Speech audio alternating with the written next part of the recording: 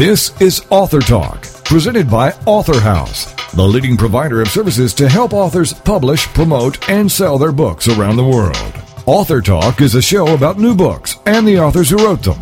It's an opportunity for prospective readers to hear directly from the writers, to hear what inspired them to write and publish, and to hear all the inside details about their books. Here is AuthorTalk with host Steve Jorgensen.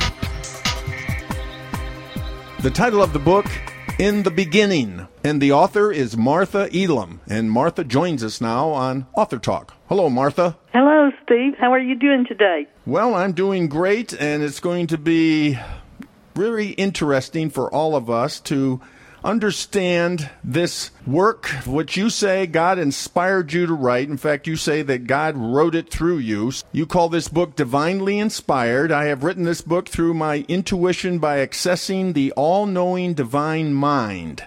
Since I have become aware of my spiritual gift, I feel so at one with God. Our living soul, the subconscious mind, is the spark of divinity that is our intuition. I feel so blessed because everything I desire to know comes to me when I need to know it.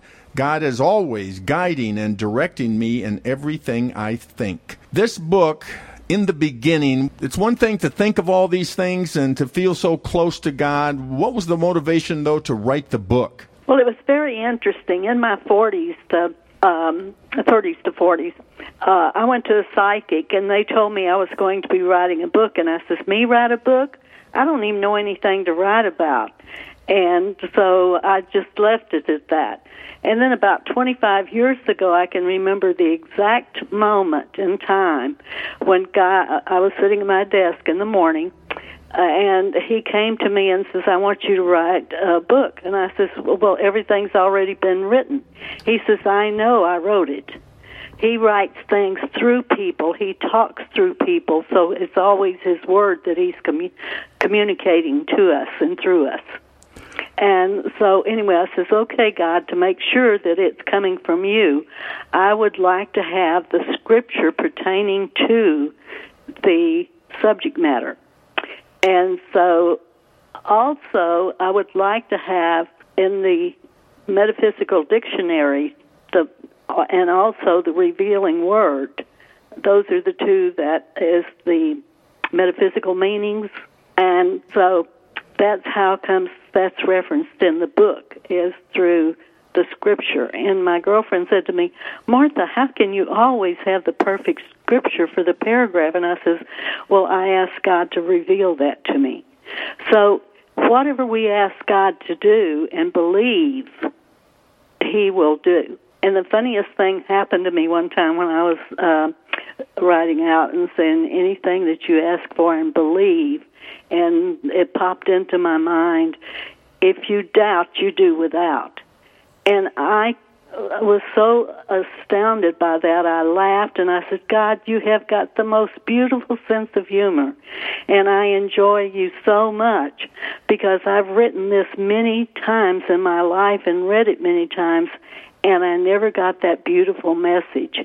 If you do doubt, you do without. So here you are at the wonderful young age of 80 years, and you feel like you've just started living. Oh, yes, indeed. It is the most beautiful time of my life. I have never experienced having so much inner peace and wisdom and understanding and this all-knowing mind, always available to everyone that has developed their intuition, has the ability to tune into this or tap into it.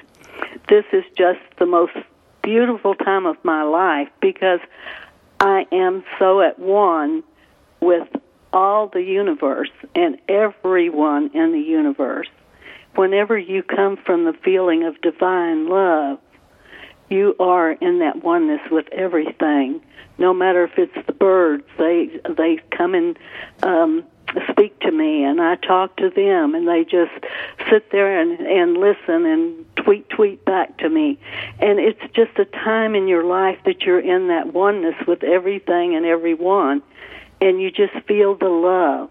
Now, in your synopsis of your book, you write this about, again, everyone, the title of her book is in the beginning. You say God is revealing to us how to live the abundant life through his 6 days of creation. Now, help us understand that. Well, God, in his 6 days of creation, wanted us to know so deeply within our being that this is a thought process. Everything that comes into our life, we speak it into the being through our word. And it is through our word that we bring health or sickness or wealth or poverty, whatever the opposites are. You will always attract exactly what you're speaking, because God spent his 6 days of creation as saying everything produces its like kind through the male and female principle.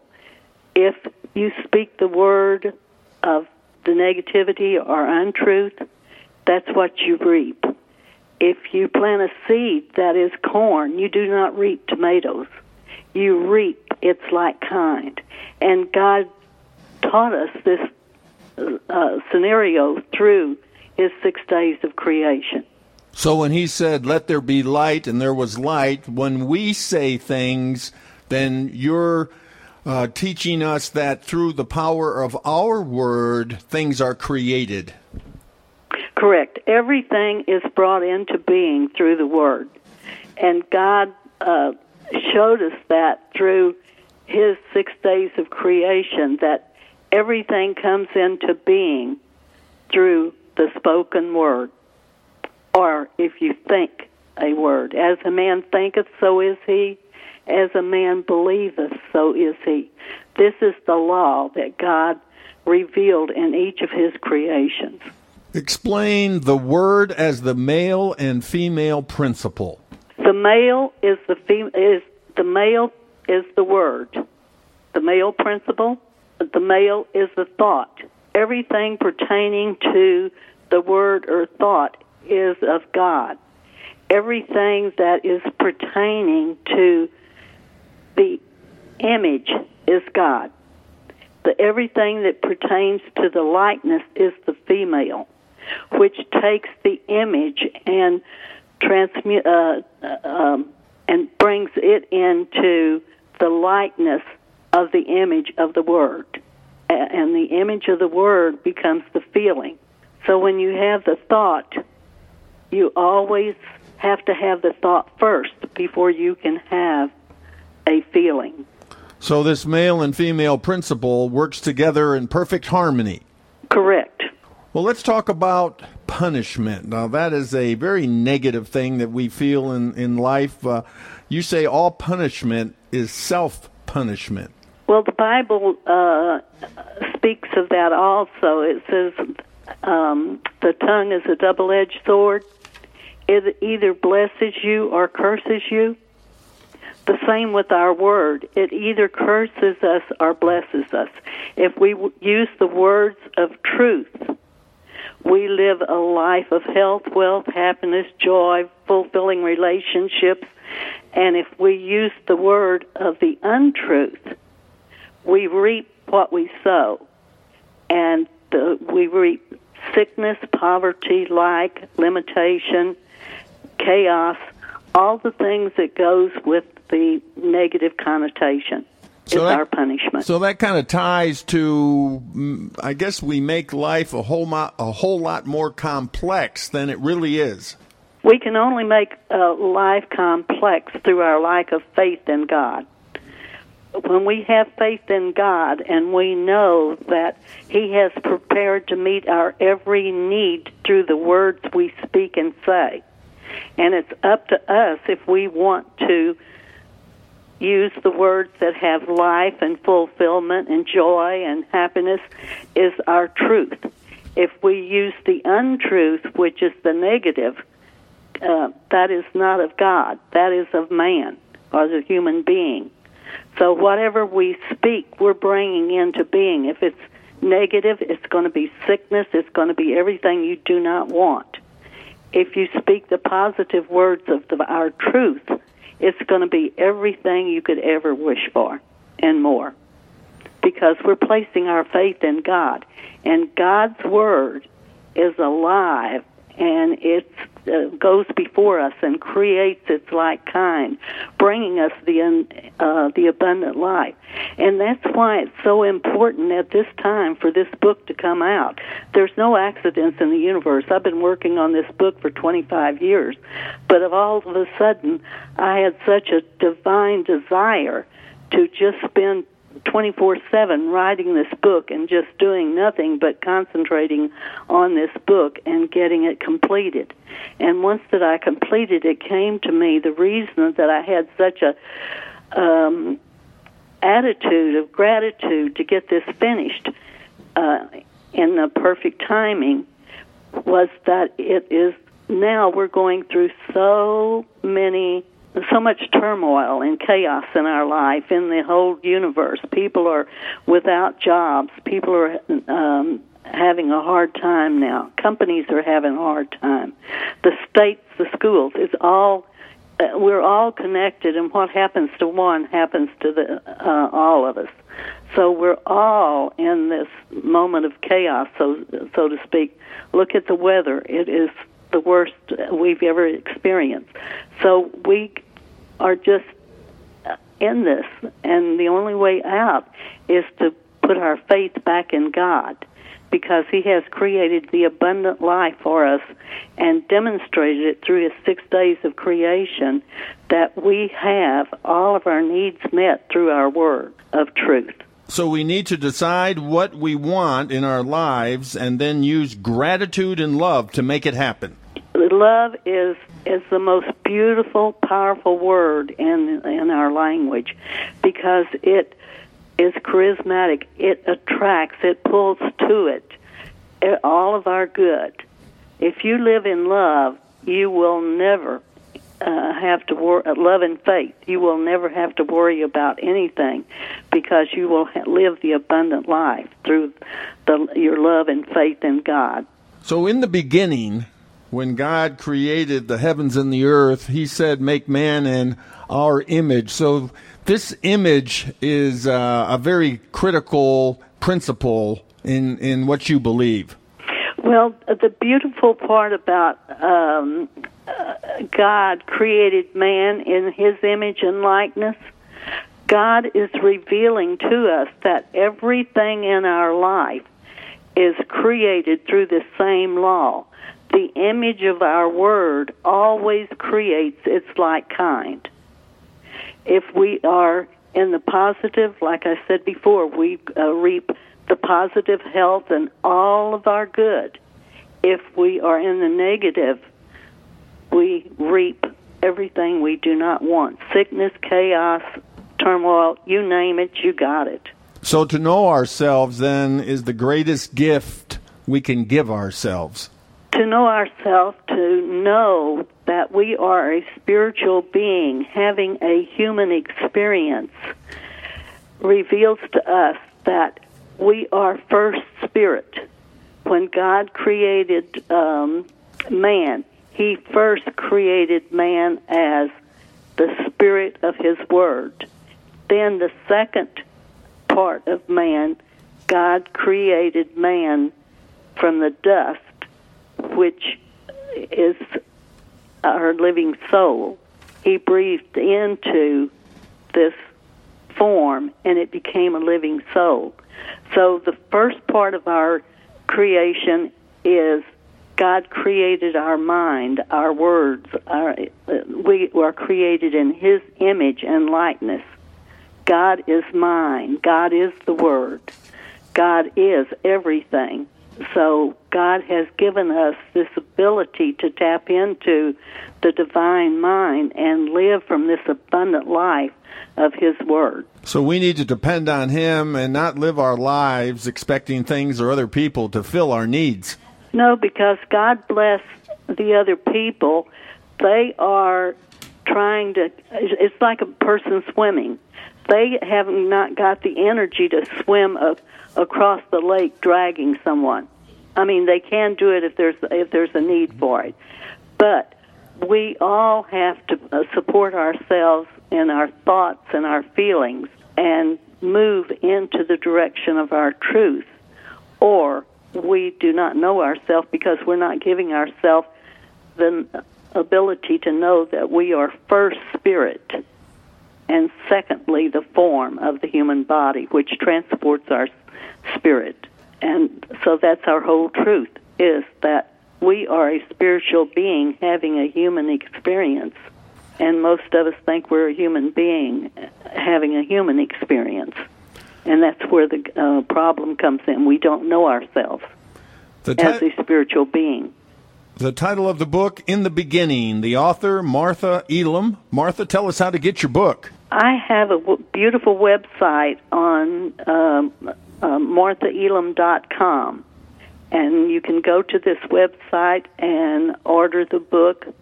And if you have any trouble, send me an email by Martha Elam at consolidated.net, and I will make sure that you receive a book. MarthaElam.com, MarthaElam.com. Well, Martha, we appreciate you being with us on AuthorTalk. Oh, it was my pleasure, and thank you, and God bless you abundantly. And one thing I didn't mention to you is that I am 80 years old, and my whole life is wanting the best for everyone, and I want for them what I want for myself, and that is having it all. And I just want to see everybody reaching out to everybody in love and gratitude. They will have it all. And thank you so much.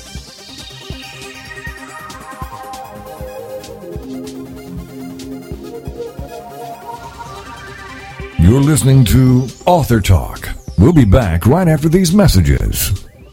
Innovation and insight, problems and solutions, capitalizing on your ideas and efforts. That's all a part of Changing the World One Invention at a Time with Rick Rowe.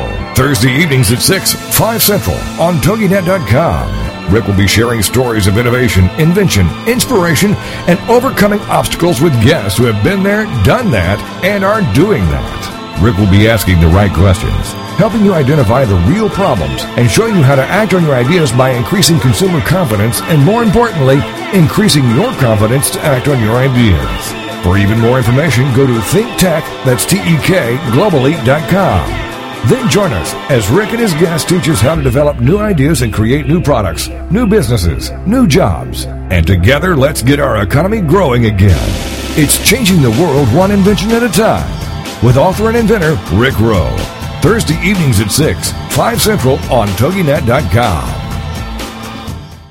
Y'all wave your hands, look who's on. It's Dakota Man Keith and he's number one. Now you might think Juan's youth was sad, right? Cause he had a death, dear mommy and dad, right? But that ain't the case, it wasn't his fate. No, the Juans never struggled to communicate. Y'all wave your hands, look who's on. It's Dakota Man Keith and he's number one. It's That Keith Wan Show on TogiNet.com, Wednesday nights at 8, 7 Central. Every week, That Keith Wan Show will have guests that share their experiences, expertise, opinions, and personal lives with us to hopefully help us better understand others. The topics and guests will come from the American Sign Language community. For more on Keith Wan and the show, go to his website, KeithWan.com. Listen with an open mind and willingness to learn and help with the cultural bridge. Number one, Keith's number one. Everybody clap cause Dakota Man's on. Number one, Keith's number one. Everybody clap cause Dakota Man's on. Don't miss That Keith Wan Show, Wednesday nights at 8, 7 Central on TogiNet.com. Welcome back to Author Talk, brought to you by Author House, helping authors publish, promote, and sell their books around the world. It's not like you folks up there that, hey, this is nothing.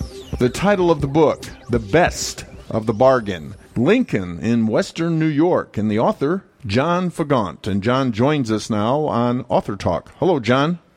Oh, hi, Steve. How are you doing today? Well, doing great, and this is a great story about Abraham Lincoln, his inaugural train ride from the Midwest all the way to Washington, D.C., and you take a specific look at a couple of days of that journey. Let me read a couple of things you've written about your book. The Best of the Bargain brings back a chronicle of long ago.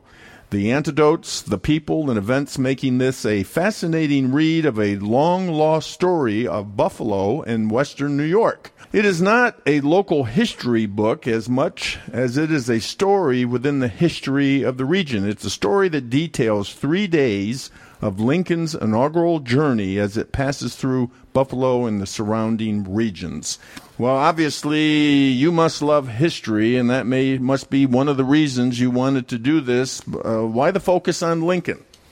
Well, the focus on Lincoln has been there my whole life, and the connection was Lincoln and my fascination with local Western New York history. Eventually, the two just came together. And I have to say that maybe it came about with David Donald's Lincoln, which was out in the mid-'90s. In there, he makes a little premise in there. He says something about Lincoln visiting the Falls in 1848. And then I read his footnotes, and it said maybe he didn't visit then. So that perked my interest. Well, did he or didn't he? So I went from there, and a few years later I started the research on it, and eventually that took me into the inaugural journey through the area, and that was part of the main passion for getting me going on this anyways. And also you're a tour guide, historical tour guide of the area. I am. I'm part of a group, two groups. One group has the Darwin Martin House, which is Frank Lloyd Wright's Prairie House complex of 1905, which is a worldwide, fascinating structure for all Wright fans to see. And the second one is the group called Buffalo Tours, which does various tours of the city. It could be neighborhoods. I do more on the waterfront and a couple of the waterfront villages, some of the grain elevators, and there's also one on Delaware Avenue, which is our Millionaire's Row from the Gilded Ages. So I've developed a fascination with the area over the years, and in the Lincoln part of it, I toss in there whenever I can. There's really not much here to see when Lincoln was here. There's still one church left that exists, but that's the only structure when Lincoln was here that still exists. So when I pass it, I'll toss out the story about Lincoln. Well, this month, February 2011, marks the 150th anniversary of Lincoln's inaugural journey from Springfield, Illinois to Washington, D.C. So in your book, you focus on a couple of nights that he spent, one in Buffalo and then, let's see, one in Buffalo, right? Well, actually, it was two in Buffalo. Two in Buffalo, all right. I focus on a 3-day period, February 16th, 17th, and 18th. Lincoln had a 12-day journey, and only two of those he stopped at. In only two of the cities did he stop at for 2 nights. Buffalo was one of those, and New York City was also the other city where he stopped for 2 nights. And there may have been a couple of reasons for the Buffalo trip. One, it was midway through it. Secondly, he did come here on a Saturday, and he weren't going to travel on a Sunday, so he stayed Saturday, Sunday. But a third, what I found very interesting point to it was Lincoln did want to meet and talk to Millard Fillmore, who was the former president. And he was from Buffalo, and Fillmore had retired back to Buffalo. And so Fillmore, although he was not a Republican, did greet Lincoln, and he acted as a host for the president-elect and his family while they were here. So that's kind of quite an interesting take on it, because Fillmore has lost his luster over the years, but in that day, Lincoln thought very highly of Fillmore, as did his wife, Mary. Now, this journey, obviously by train, and there was a uniqueness to traveling by train that allowed Lincoln, because of his down-home kind of personality, to really, become very well known among the people. He made a great connection. The 5-minute stops along the way were just his perfect spot for him to make a connection with the people. He was a relative unknown at this point. Very few photographs had existed of him in 1861. There had been drawings, lithographs and such, but people were very curious, not only because was he really as ugly as they say he was, but also because he was from the West. And out in the West, Illinois was west at that point, he was not well known, and also because the states, some southern states had seceded at this point, so the country was in a gravest situation of its history. So there was tremendous curiosity about this new president on his way to Washington. He wasn't that well known, and on the way they made the 5-minute wood and water stops in various towns and villages before hitting the major cities. And in those towns and villages, he would go out in the back and just make a little 2 or 3 minute talk back there, usually saying something pretty humorous, and getting the people laughing and making a connection in that way. But there were also some incidents that happened along there. One of probably the most famous of them all would be the stop in Westfield, New York, which is just above the Pennsylvania line, just a little north of Erie, Pennsylvania. He stopped in Westfield, and that's where he met the little girl, Grace Bedell, who had written to him a couple months earlier asking him to grow a beard. And that was probably that may have been the highlight of the whole tour. Lincoln actually came down from the train, went into the crowd, met the girl, and it was as the reporters were saying, everybody was in awe, and just it was just a wonderful event. He shook her hand, gave her a kiss, and asked her how he liked the beard, and then he went back on the train and left. But it was that's probably the most dramatic story. But there were other stories as well. And why did she want him to grow a beard? She wanted him to grow a beard because she had seen a picture of him in October as he was on the Republican Party line. He did not have a beard at that point, and she thought he looked scrawny. So her brothers and father had beards. She thought that looked good. So she was only 12 years old, so she wrote a letter to Lincoln asking him, this would be in October, asking him, would you please grow a beard? Interestingly, she wrote it October 15th. She sent it out the 15th. Lincoln responded October 19th. That's only 4 days later, 1861. The mail's going pretty good at that point.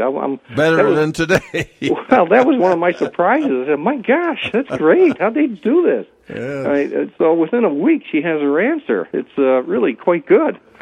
But was he that self-conscious about his looks? Oh, he knew very well how he looked, but he dealt with it over his years. And he knew how to. In fact, the title "The Best of the Bargain" has to do with a joke about himself. He stopped at maybe 10 different towns where he used the line. He would come out, he'd look at the crowd, and say, "I guess you're here to see me, and I'm here to see you."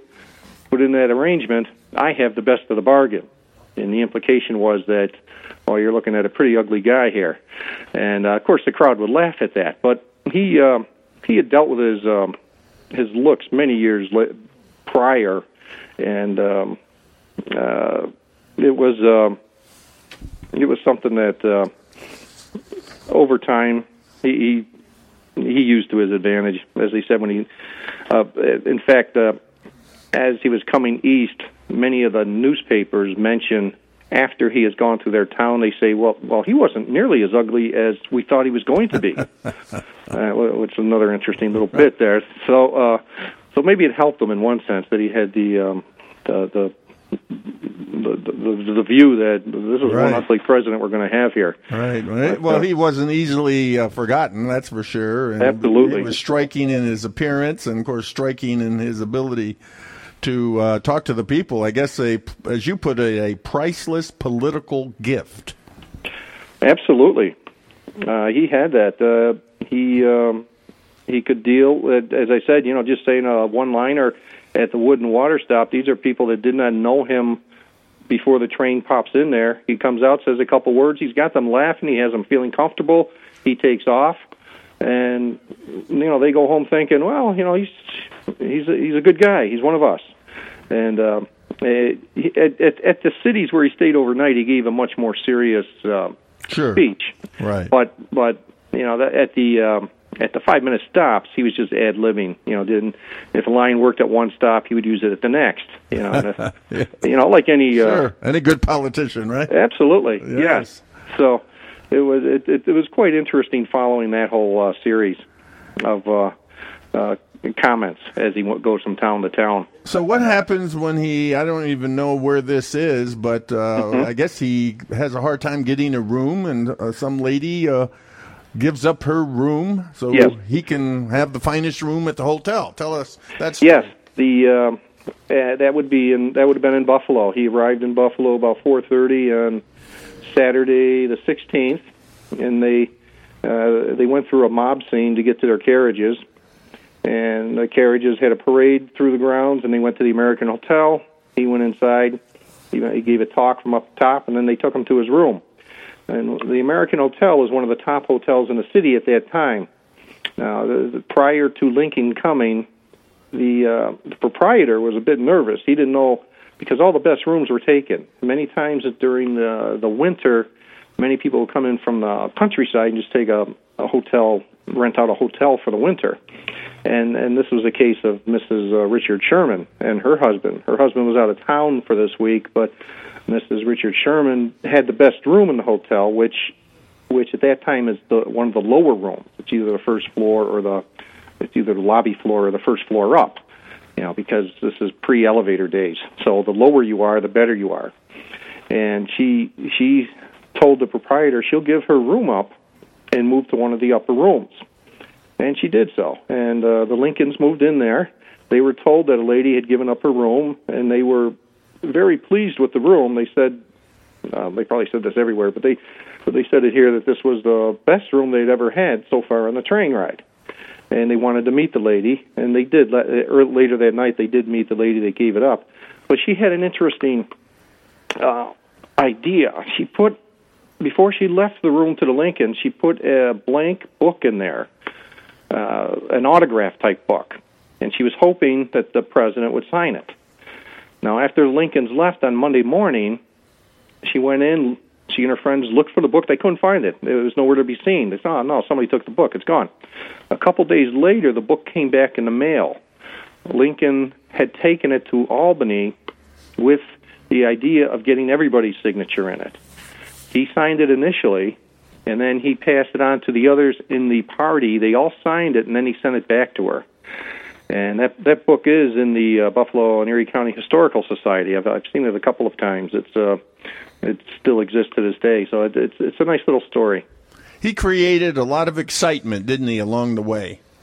Very much. I mean, you even mentioned mobs. The mobs were out of control. This was when security did not know how much security they needed. And it was getting out of control more and more as they went farther on. There was issues in Indianapolis, the first stop at the hotel. There were issues at Xenia, Ohio, people overrunning and eating the food that was supposed to be for the party on the train. And all along the way, the mobs were getting a little bit rougher.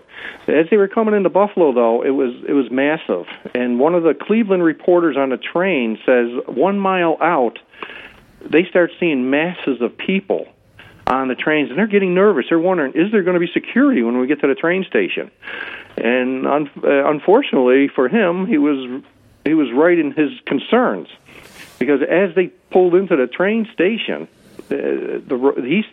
couple of the writers said people were mobbing the train. They were pounding on top of it. They were trying to get in. It was just a mass of massive hysteria, I guess you could call it. So finally, Millard Fillmore met Lincoln at the back of the train, and the militia opened up a small little gateway, a walkway to the entrance. But as soon as Lincoln stepped down from the train, the mob just urged forward. They both blew forward. They moved in hundreds towards him and backwards, and everybody swaying back and forth. Someone said they could see Lincoln and Fillmore swaying, and it's out of control. And fortunately, a couple of the security guys were able to get him out and into the carriages. And fortunately, no one died, although a couple of people were injured in this. But after this, because of this, when the train went to Albany, they refused to get off the train until the crowd was controlled. So they started taking different measures later on. But it was a time of no one had really dealt with crowds of this size before, and this immensity. So yes, it was a whole new feature to American life, American history, presidential history. The title of the book, The Best of the Bargain, Lincoln in Western New York, and the author is John Fagant. John, tell us how to get your book. Well, right now we have a couple of ways. It is on Amazon, Amazon.com. It is also on the Barnes & Noble website, barnesandnoble.com. A third way would be through the Author House website. Those three ways are available at this moment. Well, we want to thank you, John, for being with us on Author Talk. Okay, thank you for having me. John Fagant, author of his book, The Best of the Bargain, Lincoln in Western New York.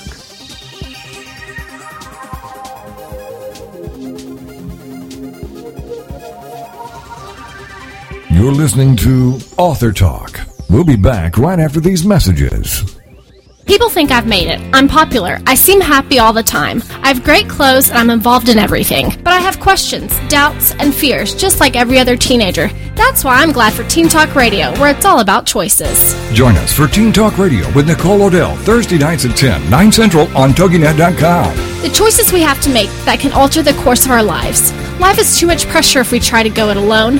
I tune in to Teen Talk Radio with Nicole Odell every week to get reminded that I'm not alone. Nicole Odell is an expert on what happens in the lives of teenagers. Join her as she deals with topics like peer pressure, purity, drugs, alcohol, and many other things that might come up along the way. She writes books and speaks to people all over the place, but she says her favorite moments are when she can pull up a chair and chat with teens about what's important to us. For more information on Nicole and her books, go to NicoleOdell.com. Then join us for Teen Talk Radio with Nicole Odell, Thursday nights at 10, 9 Central on TogiNet.com. Teen Talk Radio, where it's all about choices. The American Rock and Roll Countdown with Alex Price. So where were you in the 1970s? Well, this Saturday morning, we're going to flash back to the 70s as we count down the classic hits with the American Rock and Roll Countdown. You'll hear news and information and stories about the artist and what was going on during the specific week that we highlight. So be sure to join us at 9 o'clock Eastern Standard Time this Saturday on TogiNet for the American Rock and Roll Countdown. The American Rock and Roll Countdown on TogiNet. Welcome back to Author Talk, brought to you by Author House, helping authors publish, promote, and sell their books around the world. The title of the book, Naked. This is my story. This is our song. And the author is Dr. Leslie Masters, and Dr. Masters joins us now on Author Talk. Hello, Leslie. Hi. Thank you for having me. I'm glad to be here. Well, this story is right to the point, right to the heart of your whole life. You call it true, real, and raw. Let me read a couple of things you've written. Naked is the true story of Leslie Masters, a 45-year-old physician, single mom of 3, soccer mom, cheer and gymnastics coach, cosmetic medicine expert, entrepreneur, small business owner, imperfect, spiritual human being. As she tells her story in the first person singular, Dr. Master lures the reader into the mind-boggling and at times bewitching trail of recovery and discovery. Well, this is your life. This is the old TV show, right? Oh, boy, it'd be quite a TV show, wouldn't it? All the skeletons, do they come out of the closet in your book? Every one of them. Every all one of them. the skeletons come out, you Wow. know, and, that's what I wrote the book. There's some bold print, and that's my story. And the regular print, that is a lot of philosophic thought about why we should tell our stories and what the need is to tell our stories. A need, huh? A need, you know. Actually, I write in the book, you know, what comfort we'd bring if we would share our secrets with one another. Because you realize that you're not quite so as unique as you thought. And also, you're not alone. There's others that struggle with the same thing. Oh, absolutely. There's not one thing you've gone through that somebody else hasn't gone through, too. And we tend to keep it in and hide it and hope nobody finds out. And the truth is, we're really giving a gift if we tell it out loud and share our stories with somebody else because they need to hear it. It brings comfort. And so that's what I I'm not sure I set out to write about that. That's just what the book turned into. Well, it sounds very philosophical on your part, but here in the real world, you have really done it. You've not only talked about it and how important it is, you've gone out and set the example. So how did you muster the courage? You know, to be honest with you, there are parts of my story that I wrote that I have never, as of this day, gone back and reread, because there were parts of my story that were that hard to dig out. I was in a horrible car accident when I was 15 and spent 10 years recovering, 50 operations and hospital after hospital recovering from this horrible accident.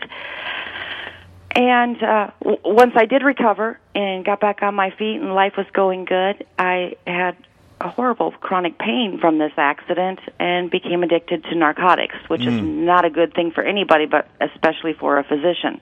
And I had to tell some of the most, and I say I had to tell some of the most traumatic parts of my story, some of the things I wish I could erase and wish didn't happen. Those parts of my story, because I think those are the parts that bring comfort. And those are the parts, they bring comfort to others and they help me heal. So I guess that's why the DEA showed up at your office. Yeah, you read the first couple pages there. Absolutely. When someone else gets addicted, people have an intervention and your family tries to help get you back on the right track. When a physician becomes addicted, the DEA shows up in your office. Ooh. And, that was a day that in my mind, I've gone through a million times. Had I shared it with anybody? No. I hadn't shared exactly what happened and what was said and how it all played out. And so I decided to write it, because if I'm going to encourage people to tell their stories and to share themselves with others, then I've got to be willing to do the same. And it was a catharsis to write the book, and it was healing. Sure. It definitely was. Therapeutic writing. Absolutely. And that's what I focused on. And I started to write, and then what came out was, I had spent all of my college years, I'm trying to get into medical school, so I'm taking the science and the math and everything I need to get into medical school. But every one of my electives were theology, philosophy, religion. And so I was able to pull a lot of that into it, and a lot of my own personal philosophy into the book. And that's it ended up being really a primer on tell your story, tell it out loud to another human being. And I think in doing so, I was able to tell mine, and that's what I needed to do. Well, you write, Dr. Master's storytelling will make you laugh, make you cry, and introduce you to emotions you have not known before. And that was a little teaser written on the book that came after several people had written it. And I got a letter from a friend saying, I laughed, I cried, I cheered, I felt every range of emotion. And I wanted to say, yes, that's the goal. That's what I was trying to achieve, is I wanted to write a book that's entertaining, that keeps you riveted, that makes you want to keep reading, that makes you think. And so I saved my little letters from my early editors. So we start when? Where does the story start? Well, how I wrote my story throughout the book is I told parts of my story that were relevant to the philosophy I was talking about at the time. Not so much chronological then. Correct. My story's not chronological. I start with one of the most recent events that I tell about, which is addiction and recovery. And then I go back to when I was 15 years old and growing up in Huron, South Dakota, a town of 12,000 people in the middle of nowhere, in a very idyllic childhood, and start telling my story then. And that's when I was in a horrific car accident. And lots of people have been in horrific car accidents and have gone through horrible things. I'm not sure many of them write their story about it, but it changed my life forever. And it's the realization at 45 that, wow, that accident, that day, changed everything for me for the rest of my life. It wasn't get over it, recover, and everything will be fine. I live with it every single day, and I will for the rest of my life. And so it was instrumental. It's a traumatic story. It's an interesting story to hear, but what's most interesting about it is how it changed me forever. Is that the most important part of your book? Oh, I hope not. What would be then? The most important part of my book is trying to get the message out that we all have a need, and I really mean need, to tell our stories, to connect with other human beings. And, I think the key is we all have a need to get right with ourselves, to get right with God, to get right with other people. And when we do that, there's a sense of freedom in living in the now, as the popular quote goes. There's a sense of freedom that comes from that. We aren't tethered to the past and full of resentments about the past, and we aren't afraid of the future. And, in the book I call it pre-worrying, that so many of us pre-worry about the future, that I'm going to start worrying now over stuff that hasn't even happened. And that's how so many of us live, that we're either angry about the past and stuck in that, or else we're already worried and stressed out about the future and stuck in that, instead of feeling free to live right now and be where we are right now. And I think you can be where you are right now and feel free to live where you are right now when you're, like I said, you're right with yourself, you're right with God, and you're right with other people, no matter who your God is. And I emphasize that over and over and again. I don't care if you believe in the doorknob. As long as you believe there is a God and you're not it, I think is what's key. And you're part of a community. And you're part of a community, right. None of us can live in a vacuum. I write this in the book. There's a lot of research about the existential vacuum of young people nowadays. Their main complaint, the main reason we go to a therapist in 2011 is not phobias and fears and all sorts of things that used to affect us, that were our main, purpose to visit a therapist in the past. Our main purpose to visit therapists today are a sense of emptiness, a sense of meaninglessness, a sense of loneliness. Those sort of things are the reason people in 2011 go visit a therapist and reach out for help. They feel empty, they feel meaningless. There's got to be a purpose in your life, and I think that part of that purpose is connecting with others. We can't live in this little vacuum alone. Every single thing I do today is in the context of a relationship with somebody. And we live in this technological world where we can contact people in a split second, but we seem to be disconnected because we're really not one-on-one, face-to-face as much. Correct. It puts the onus on us that if I'm going to talk to people all day long via email, text message, whatever I'm going to do, I have to make sure that person is a person to me, because it's so easy to send emails and say exactly how we feel, because I don't have to look you in the face and say what I think of you. Yeah. And so it's easy to let that sort of technology dehumanize whoever we're talking to. And so the onus is on us to make sure Facebook and Twitter and emails and all of this stuff, we realize that there's a person on the other end of that, and that we are part of a community. This social network, the big movie out now, and the origination of Facebook, I think and the success of Facebook tells us that we do like to be connected. We do want to know what everybody else is doing, and we do like to share with everybody what we're up to and what we're doing. Mm-hmm. And as you put it, people just want to feel better.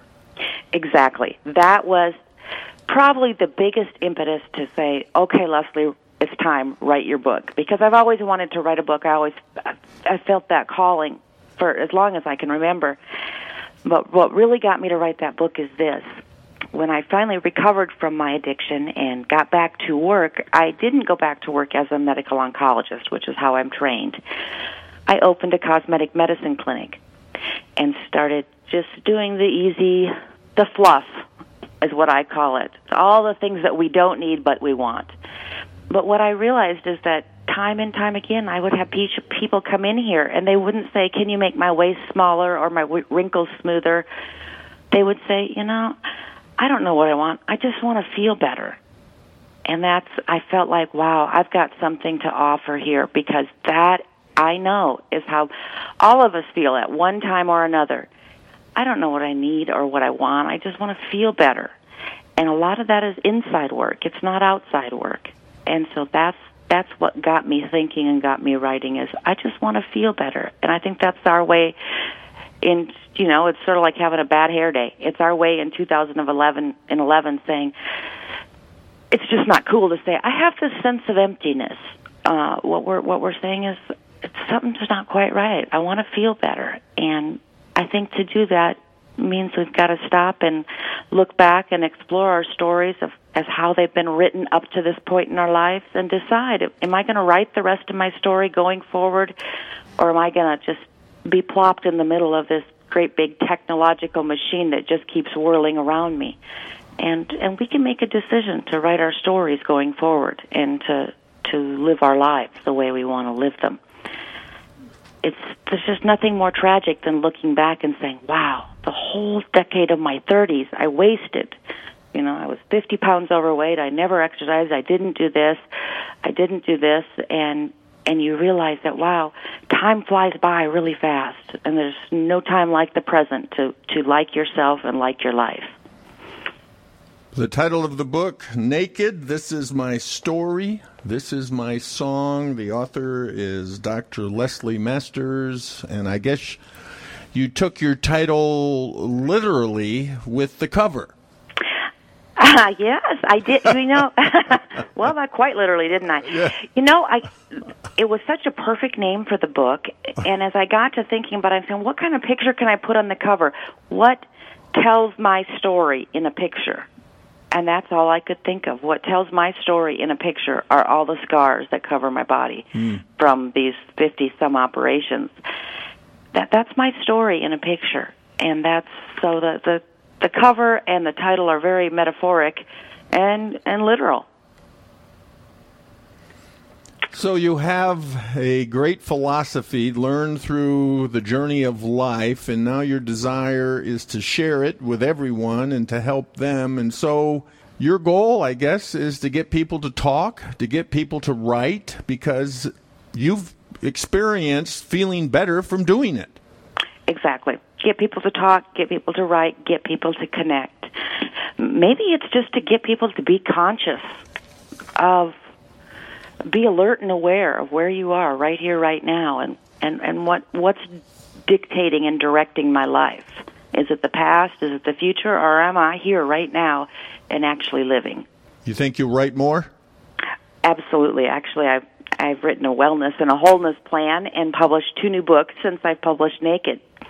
And they aren't books like Naked that took me years to write. These are books that I pounded out pretty quick. They're kind of workbooks for this wholeness plan that many of my patients come in and get on. And I enjoyed writing those, and as soon as I started writing those, I thought, I've got another book coming, I'm sure of it. So absolutely, I'll write more. Well, tell us how to get your book. My book is available on all the .coms, Amazon, Barnes & Noble, Borders.